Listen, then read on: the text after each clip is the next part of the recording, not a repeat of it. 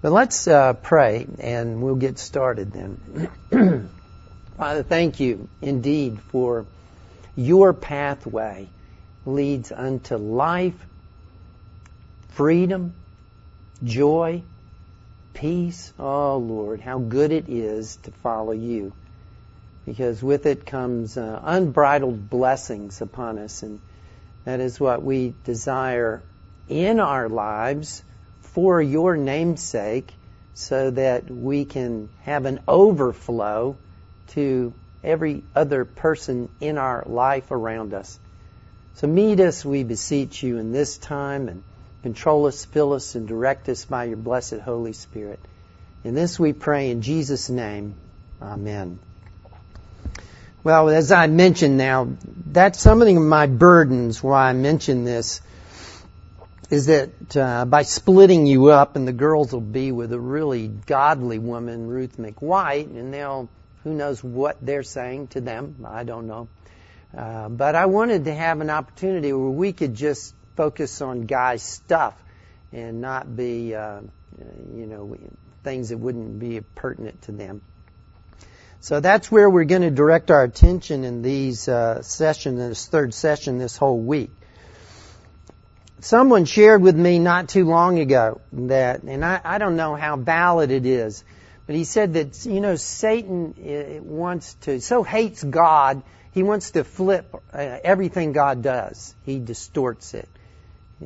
He's the liar, so he wants to destroy everything connected with God, God's plans or purposes. And so this person shared with me this. He said, God's order is God, supreme. Then under him is man. No question about it, that he gave man authority over this entire earth and everything in it. He was always to be under God.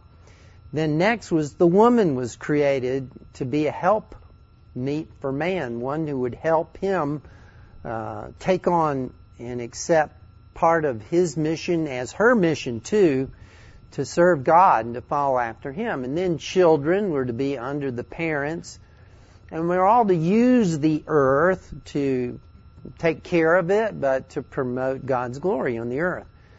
Now Satan's flipped it, hasn't he? Because in some environmental circles, the earth is everything. A hardcore environmentalist, they believe that the optimum number of human beings is 450 million people. Yeah. That means they're going to do away with 7.5 billion others. And so the 450 million have to be environmentally sensitive people, because we've got to, protect the earth like we were God or something. God takes care of the earth without our help. Now, pollution and things like that are legitimate concerns, and things you can do to not, pollute the planet is truly worthy of us as believers. But then children also dominate the stage and seem to run wild. And then now, as you well know, women have flip-flopped roles with men and demand equality and all that stuff, and hate being in any type of situation where men are in control. They see that's fundamentally wrong. And then men, and then God last. So I don't know. You could argue this, and I won't with you. It isn't my things. It's someone else's thoughts about it.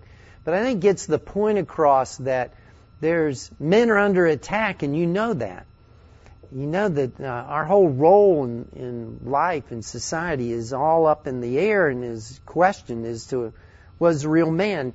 Some of that is compounded by the fact that it's not true with you, but in all likelihood is that half the kids in this country grow up without a father. Their divorce is 50% of the marriages in that way. And so if they see a father, it's not very often. And so they grow up with no real role model as to what is a real man. Or maybe the mom is the dominant figure in their life, and they know that isn't what they're supposed to be. They don't know how to look around them and decide what am I supposed to be? And I've had more than one guy come to me and say, I don't know what I'm supposed to be as a man, as a guy, because there's no role models around to look to in their life. And that's tragic and it's sad, but it's true. Now you can do something about that, and some do.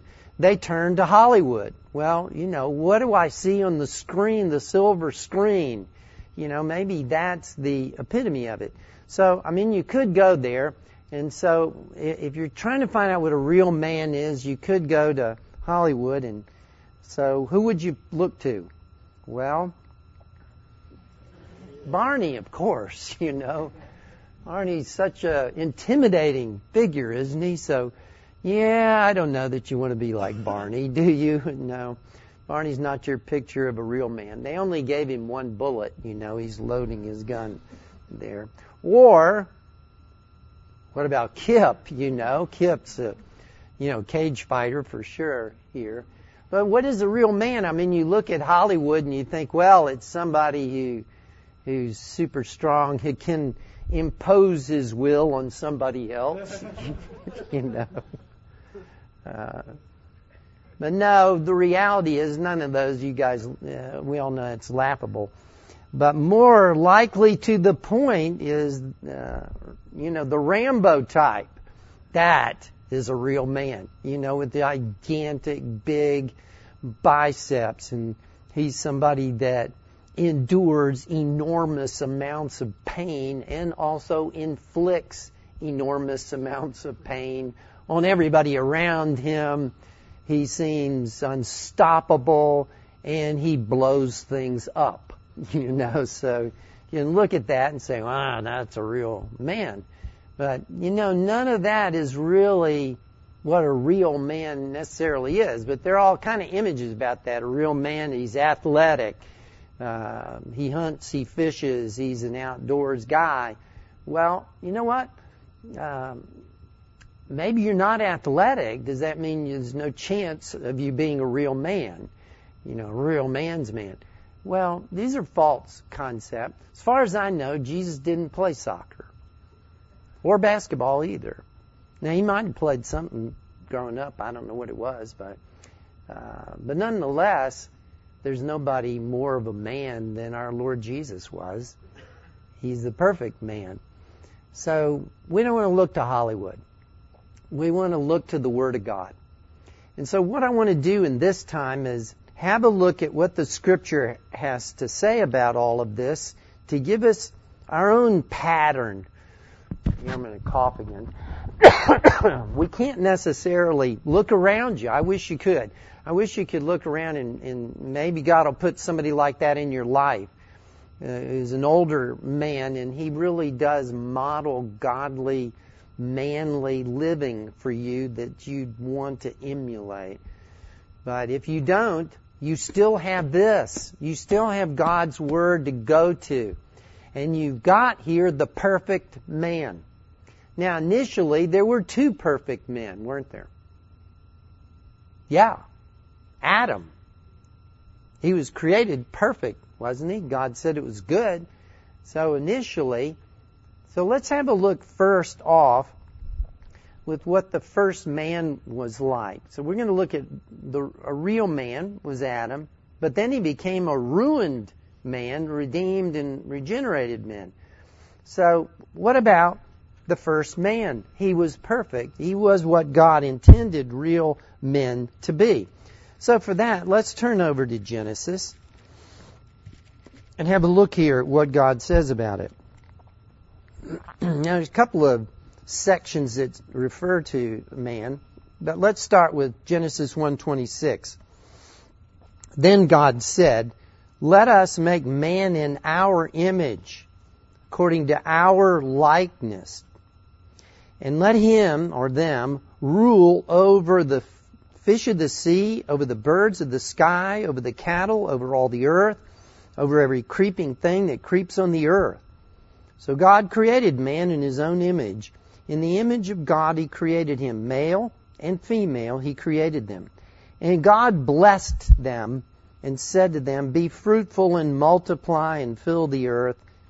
subdue it, that is, take control of it, rule over the fish of the sea, over the birds of the sky, over every living thing that moves on the earth. And then he said, behold, I've given you every plant yielding seed that's on the surface of all the earth. Every tree which has fruit yielding seed, it shall be food for you. To every beast of the earth, and to every bird of the sky, and to everything that moves on the earth which has life, I have given every green plant for food. And it was so. And God saw all that he had made, and behold, it was very good. And there was evening, and there was morning, and it was the sixth day. Now, he goes on to kind of sum things up in chapter 2 about reviewing the creation story here, but he comes back to the point in Genesis 2:15. Then the Lord took the man and put him into the Garden of Eden to cultivate it and to keep it. Now, those are two important words. To cultivate means to develop it, to keep it beautiful. He's a gardener. The first man was a gardener. He did work outside, but the entire earth was under his control and dominion. So God isn't adverse to giving you authority, to giving you a position of authority over others. But it's always under his authority that he gives it to you. And when he gives you authority, he gives it to you for the sake of others, not for your own. Not to get your own little kingdom here and create your own worshipers. No, you're to have authority. You exercise it for the sake of the people under you and around you. But you are to be men who exercise authority, and to do it in a way pleasing to the Lord, whom you're under his authority. So to cultivate it was to keep it beautiful, to I'm sure things died, fruits would come and they'd wither, and maybe he had his own compost pile. I don't know what he did, but plants grow and plants need pruning, but that was his job, was to keep it all as beautiful as he could. And then this next word is to keep it. That's a big one. That means to protect it. Keep it safe. So here what we can gather so far is this. God, the real man, he was created in God's image. That means we were and are created to reflect who God is. Means something of his wisdom, his justice, his compassion, his mercy. You're to reflect God to everyone around you because you're made in his image. That's purposeful on God's part. He wants, unlike every other creature on the earth, we are made in God's image, and they have some semblance of God because they're part of the work of his hands. But in a very unique way, you and I are made like him, to live like him, and to reflect him to everyone around us. That's man's real purpose. That's why he was made and created. So, we were there, created to care for, protect, and guide all of creation. There was something else, though, about it all. We were also made for him, by him, and for him. That we were to be have fellowship with him. And all of that, we'll get to this in a bit, but he would always walk with the Lord in the cool of the day and enjoyed fellowship with God. And that too is part of why God made us, is to enjoy him, to glorify him and enjoy him. And we can experience that as we worship the Lord together. All right, so that's what the perfect man was, the real man. What happened next, though? So here we sum it up. Real men are created in God's image. Real men are created for fellowship with God. Real men are always under God's authority, accountable to him. Have a sense of that. Real men have authority, but it's to be used to take care of others. what happened? Well, we know the story in Genesis chapter 3. Now the serpent was more crafty than any beast of the field which the Lord God had made. And he said to the woman, Indeed, has God said you shall not eat from any tree of the garden? All right, so this is so typical of the devil. He questions what God said. And the woman said to the serpent, Well, from the fruit of the trees of the garden we may eat, but from the fruit of the tree which is in the middle of the garden, God has said, You shall not eat from it or touch it, or you will die. The reality is, God didn't say you couldn't touch it. He just said you can't eat the fruit thereof. Okay, I'm totally speculating now, but I'm going to do it to make a point. Don't add to the Word of God. If you do, you can get yourself in trouble. You can make the Lord appear more strict than He really is, and you distort the character of God. So be careful about adding to the Word of God. Maybe she thought it's a good idea. If I never touch it, I'll never eat from it. But she actually added something. Okay, total speculation off the record. What if the serpent was sitting on the branch of that tree? He's touching it, and he's not dead. Wow. Doesn't that tell her that maybe the serpent's telling the truth? If she doesn't know the Word of God the way she should, she could be deceived at this point, couldn't she? Because she thought, you can't touch this, because if you touch it, you'll die. But that isn't what God said at all. But what if that serpent was hanging on the branch and he's talking to her? It's pretty smart for a serpent, a snake. So now what? Now you've got 2 points to make her think that maybe he's telling the truth. Maybe if I eat it, I'll be as smart as he is. Well, she's already way smarter than him. But you see my point? Don't add to the Word of God. Know it and know it well, but don't add to it. Because you might find yourself trapped or distorting who God is. So then we know what happened then, didn't we? He says to her, point blank, he contradicts God. You surely will not die.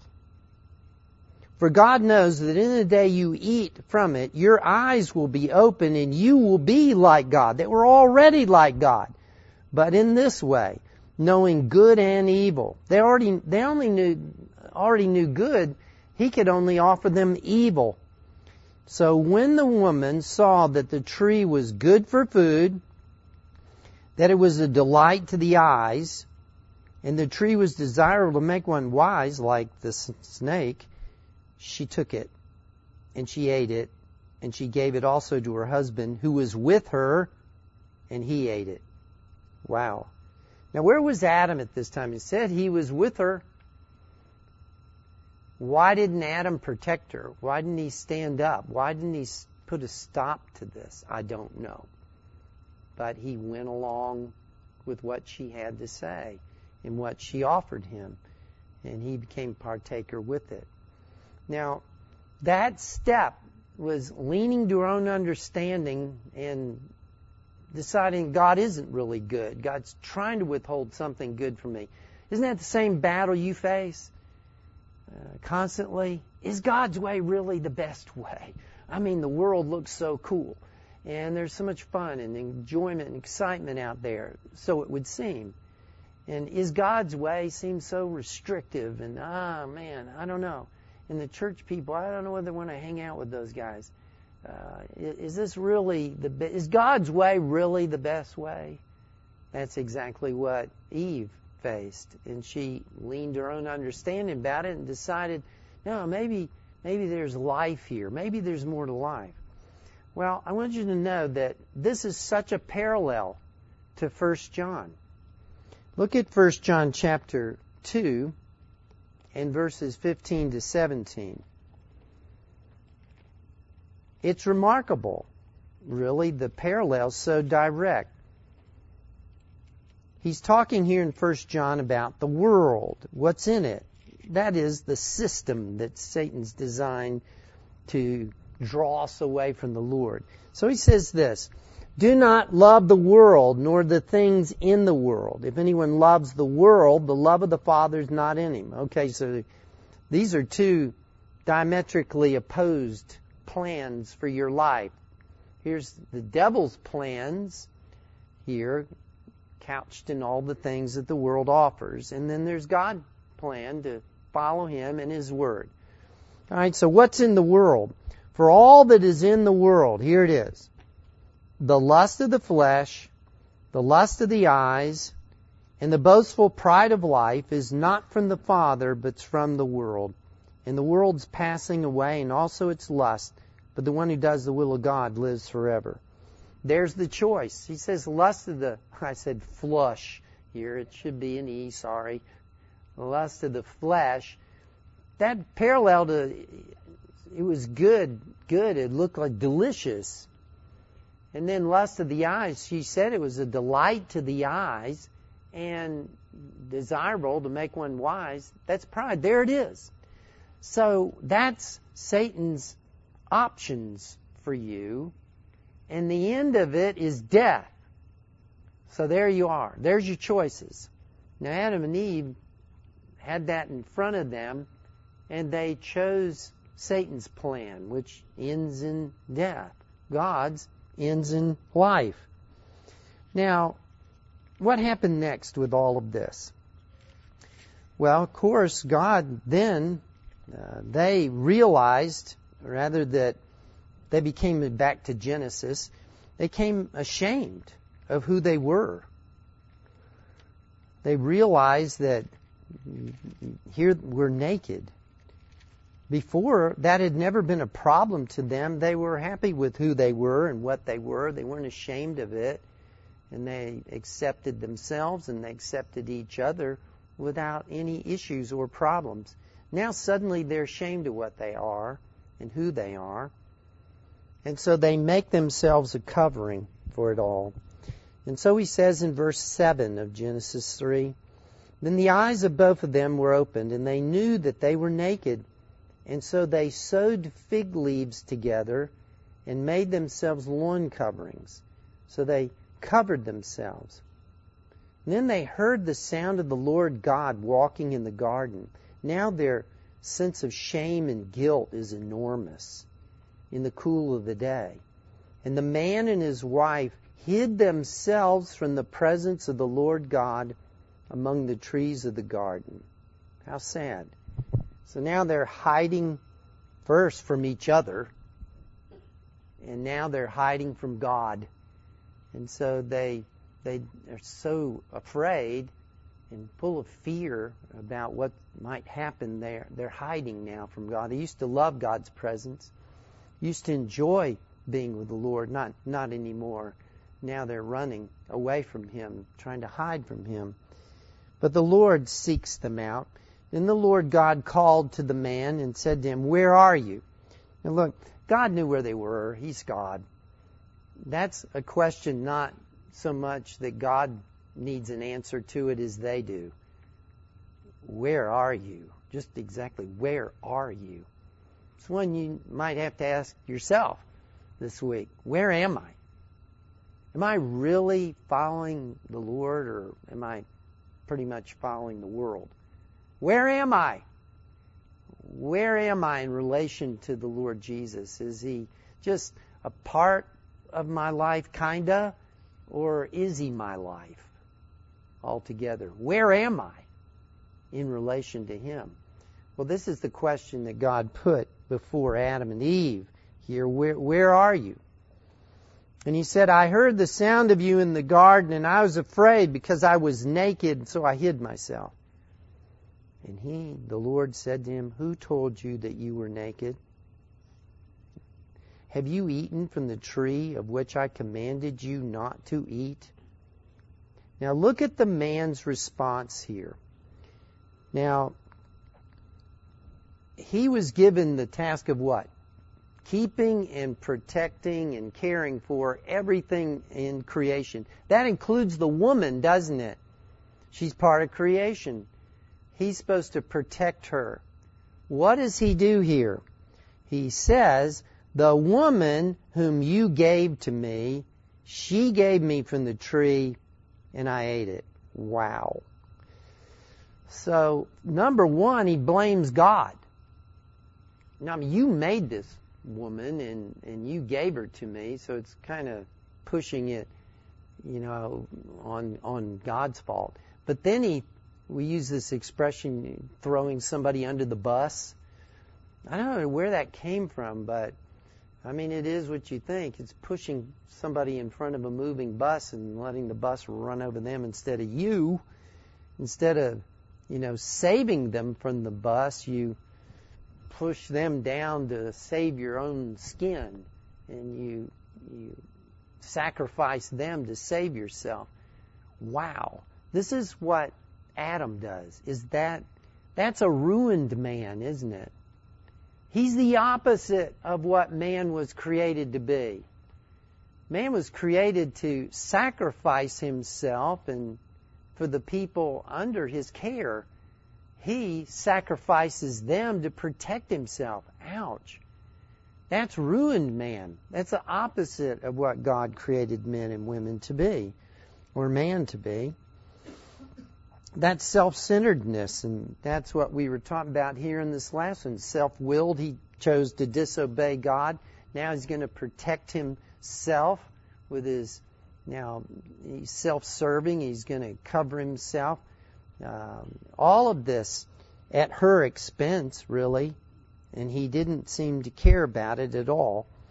This is what characterizes fallen men. Now, let's be honest about this now. In the world we live in, many men think of women as nothing more than just personal sexual toys, right? So the proliferation of pornography and all that goes with that, why it's so evil in God's sight is because it degrades women. And I understand it. I know it's very powerful. And I know girls don't get this. They're not going to get it at all. In our brains, we can look at a girl and only see her body. We don't care about her personality. We don't care what kind of person she is at all. That's not even on the radar there. It's just her body is what we glue in on. Now, if you continue like that, though, and that's all you see about her, then you've really degraded her, and you've turned her into a soulless object, that you've stripped her of all personhood. That's what pornography does. It just strips girls, and in time, you only see girls like bodies. So when you get to know them, you see them as a person, and not just a body, but a person.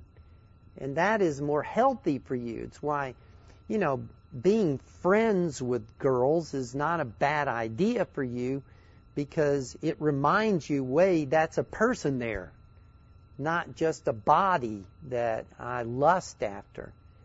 But when you lust after a girl like that, what happens with this and with men, they sexually abuse girls to satisfy their own lusts. That's what Adam's doing. He's going to toss the girl down to save himself, to satisfy his own desires. That's ruined man. That's not real man. That's a ruined man. Women in this country are physically abused every 9 seconds.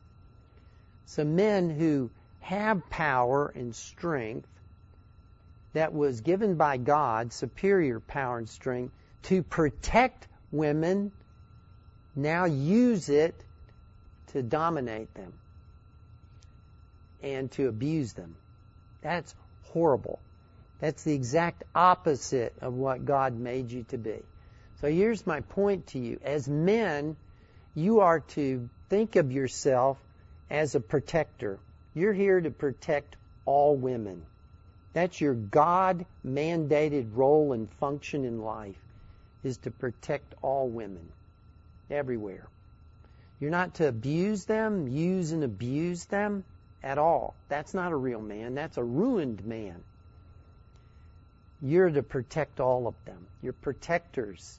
And you have to start thinking of yourself in a new fashion. Tomorrow I'm going to talk about how you can overcome and live a pure life in a very, very impure world. But today I want to set the stage on what a real man is. Now, considering all this, real men, what is going to be the answer for Adam in all this? Number one, he didn't take responsibility for anything, but real men do. Real men are willing to humble themselves before God. Adam wasn't. Real men are willing to sacrifice themselves to protect those under their care. Adam wasn't. That makes him less than a real man. It makes him in the category of a ruined man. So we don't want to be there. We want to be real men. Doesn't matter what Hollywood says or James Bond says or Rambo says. No, it's what the Bible says about us. Now, I want you to notice something else that's here in the Word about this as to what happened next. So then, the Lord deals with this. And He says to the serpent, on your belly you'll go and eat the dust. I'll put enmity between you and the woman, between your seed and her seed. And then He gives a promise here in Genesis 3:15 that one of her seed, he shall bruise you on the head, and you shall bruise him on the heel. He is speaking of our Lord Jesus, the seed of the woman. God knew ahead of time what He was going to do about this. He was going to become man and take man's penalty upon Himself to redeem us from our sins. Jesus is going to crush the head of the serpent, but in doing so, He will be struck by the serpent at the cross. He will suffer there, but He will bring about this end of Satan's dominion over this earth. So there's the promise. And so He says then to the woman, I will greatly multiply your pain in childbirth. In pain you will bring forth children, and yet your desire will always be for your husband. You be under him, and he will rule over you. And then to Adam He said, because you have listened to the voice of your wife rather than me and my word, and have eaten from the tree about which I commanded you, you shall not eat from it. Cursed is the ground because of you, and toil you will eat of it all the days of your life. And goes on to thorns and thistles and sweat of his brow. So that all of life's going to be way more difficult for him, but he will live because there's the promise here. Now, I want you to see something else, though. Down to verse 20. Now the man called his wife's name Eve because she was the mother of all the living. That was, he believed the Lord here. He believed what He said, that she would bring forth a deliverer, and that she would bring forth other children upon the earth. And that statement, as he calls her that, is a statement of faith in what God declared to be true. Now the Lord God made garments of skin for Adam and his wife and clothed them. Now, I believe there's something of a message here to the man and the woman. In the case of the woman, He gave Eve a promise. But here, He gives Adam a picture. Adam and Eve sewed these fig leaves together to cover their shame. God had to slay an animal and take the skins, and God, clothed them in something far more permanent. I think there's a picture here. And so that's why we say a really godly man is, real men are willing to humbly accept God's gift or God's provision. The fig leaves are some symbolic of us trying to deal with our own sin and shame and guiltiness. But here God made a provision, and God's made a provision for you and me. It's the perfect righteousness of Christ, which can be put to your account by faith. Your works sewing together fig leaves will never properly cover your shame or wash your sins away, in the figure he uses. We need that perfect righteousness of Christ put to our account, that robe of righteousness, that garment of salvation which the Lord himself wove for us. So that is what a real man is going to accept, what God provides. It's humbling, but he'll accept it.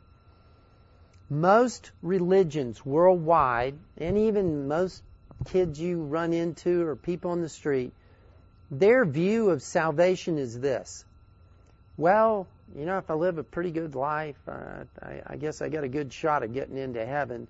If my good deeds outweigh my bad deeds, then I'll probably be okay. If I'm, tilt the scales in the right direction. Of course, you can never have peace this way because you never know how much one weighs versus another, or who's keeping track of this in heaven, and you don't know this. Can't look at the books. So it just creates uncertainty and fear. But for me, growing up as a young guy, I'd been to school, I figured God is going to grade on the curve. You go to school, some of you are homeschooled, so your mother gives you automatic A's and everything. But if you go to school, you compete actually against other students, and if you make a really good grade, you may make a really bad grade, but if everybody else makes a bad grade, then you end up with a pretty decent one because you're compared to others. In my head, I thought, well, okay, some people are going to get saved, some people are going to go to heaven, and so it's probably going to be the people that are really, really good. They're going to do the best shot at it. So as long as I stay better than most everybody around me, I'm probably good shape here. You say, well, didn't you believe in Jesus? I did. I'd been baptized when I was 10, but I was now in high school. And I thought, okay, am I a sinner? Yeah, sure. I've gotten plenty of spankings. It must be that. Well, do you believe Jesus died on the cross for your sins? Sure. No reason to doubt it, but here in my head, that was a very good work. But I needed to have a bunch of other ones. Can you see how subtle that is? I turned believing in Jesus into a good work that I had done. And my faith was in that good work plus all the others I do. So this got so ridiculous. At one point, I was going to good church, Baptist church, and one of my better friends who really did know the Lord, he would take his Bible to school. And I thought, oh, man alive, I wish he'd never told me that. Because now I have to take my Bible to school. Because I've got to stay in the top percentiles. I've got the hope of heaven. So I took my Bible to public high school, and there were no believers in my class. So I buried it under all my books, and then I thought, that's not good enough. You have to bring it out, put it on the top, and I was dying. Hope nobody sees it, So I went through the day, and I finally got back to my locker and put it away and thought, okay, I proved I'd do that. I'm done. I never have to do that again. So I'm staying in the top percentiles. Do you see how wrong that is? What's wrong about it? God doesn't grade on the curve. God grades on this basis. You make 100 or you flunk. Yeah. 100 or F. Now, how would you like to have a class that was that way and the tests were really hard? You wouldn't have much hope of it. But look, here it is. Galatians 3:10 says this, "Cursed is everyone who doesn't continue in everything that's written in the book of the law to do it." That's the standard. You got to do it all. If you don't do it all, you're under a curse. James 2:10, he says, "If you keep the whole law and yet offend at one point, you're guilty of all of it." Wow. So who's going to keep that standard? I can't. I'm just not capable of that. But Jesus did. There was no sin in him at all. His righteousness can be put to your account that perfectly fulfills the law. God, the Father, made him to be sin for us who knew no sin, that we might be made the righteousness of God in him. Think of it like a computer here. All right, so you have screen comes up, and here are all your sins in the books of heaven. There's pages and pages of them. But they click select all. And so they block all of your sins. And then you right click and click cut. All your sins are taken off of your account records. They move it over to Jesus' account. And they right click and click paste. All of it pasted onto him. Then they take the righteousness of Christ, select all of it, all of his good deeds, all that he did that was right, all of it, and not cut, because he's always that, but copy. And they move it over to your account, right click, paste. God made him to be sin for us who knew no sin, that we might be made the righteousness of God. Isn't that, this is just glorious. You stand before the Lord not for anything you are, but because of what he is alone. See, the Christianity is different than any other religion on the earth. They're all based on this, what man must do for God. Christianity is the only religion that's based on what God has done for man. It's just awesomely different. Let me tell you one last reason why here good works don't work. Number one, you're to love the Lord your God with all your heart, mind, soul, and strength. You know, with good works are based on fear. Oh man, if I mess up, I'm out. So it's fear-driven. Good deeds don't erase bad ones, do they? Only blood erases sins. Your bad ones are still there. They're not going away. So do you think your good deeds erase them? That doesn't work even with the scales in the sky thing.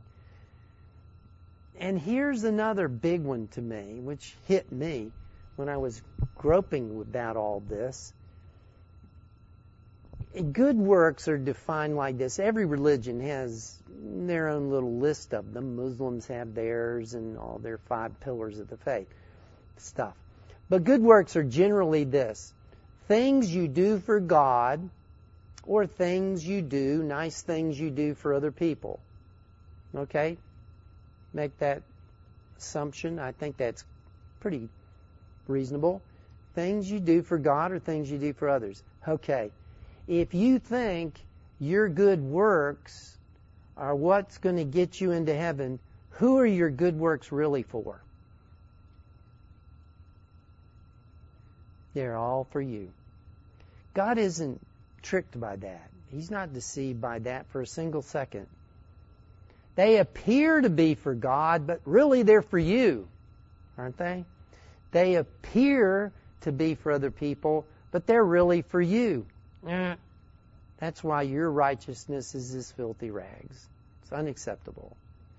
Well, finally here, we've underestimated God's holiness and hatred of even one sin. No, we need the perfect righteousness of God to our account. When that happens, when you see that and embrace it, that's called repentant faith. Repentance is sometimes called the negative side of faith. But you can think of it like this. Turning, sometimes in the Bible you say to believe on the Lord Jesus Christ thou shalt be saved. Other verses say repent, every one of you, says Peter. Well, that's like two sides of one coin. By faith I can turn to this speaker. That's one action. I can say, well, I'm going to turn to this. But if that same motion is, you could describe it negative. Dan, turn away from that chair. Well, that implies I'm turning to this. So sometimes the Bible flip-flops these, a negative and a positive way of the one emotion. But by faith, you turn to the blood of Jesus Christ to wash your sins away.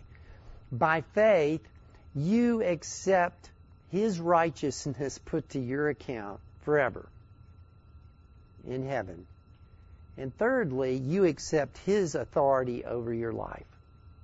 That means you turn from your sins to His salvation. You turn away from faith in your good works to put your faith in His work for you on the cross.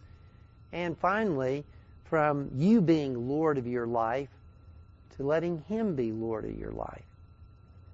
That's real salvation. Now, real hurriedly, and our time is about up. So repentance is turning from self as Savior and Lord, and by faith turning to Jesus as Savior and Lord. Repentance is giving up on yourself in every way and giving everything over to Jesus Christ. When that's done, you're not just have sins forgiven, you're a new man. You become a new creation in Christ.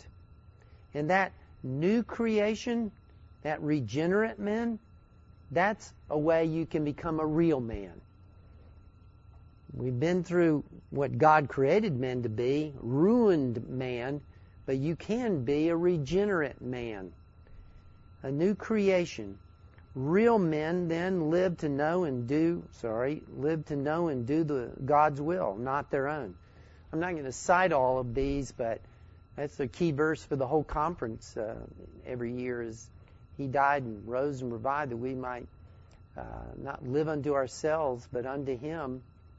Matthew 6:10 is Thy kingdom come, Thy will be done is the model prayer.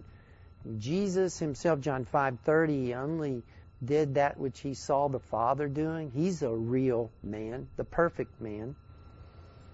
Real men are strong enough to admit it when they're wrong and seek forgiveness of God and man.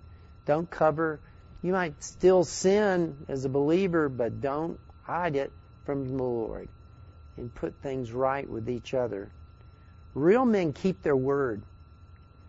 That's one of the fruit of the Spirit is faithfulness, that you're reliable, that when you give your word, you're going to keep it even if it hurts to do so. So don't give it very easily, but if you do, then unless it's sinful, you need to keep your word. Real men stand up for Jesus. That's tough. And sometimes we need more courage than we have, but He gives us boldness for that. And real men exercise self-control. Proverbs 16:32 is, He that controls his own temper is better than he who takes a walled city. That's a real man who can single-handedly take a city. But you control your temper and control your emotions, you're better man than him who takes a walled city. Jesus controlled Himself. He could have called 12 legions of angels and wiped out all of Jerusalem. But He accepted the will of the Father and endured suffering and never threatened them in exchange for this. They crucified Him. So real men actively depend on God and are men of prayer. Take Jesus as your example. That's what he was. All of this is what he was. Always kept his word. Always dependent on the Father. Always obedient to the Father. You want to know what a real man is? It's Jesus Christ. He's the perfect one and the perfect model of manhood for you and me. All right, tomorrow we're going to talk about your assets. What do you have to make that life your life? Well, let's pray. Father, thank you for newness of life in Christ, for salvation in His name.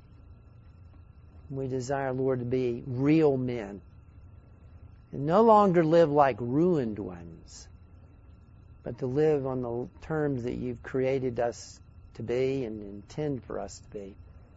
So quicken and enable us, we pray. In Jesus' name, amen.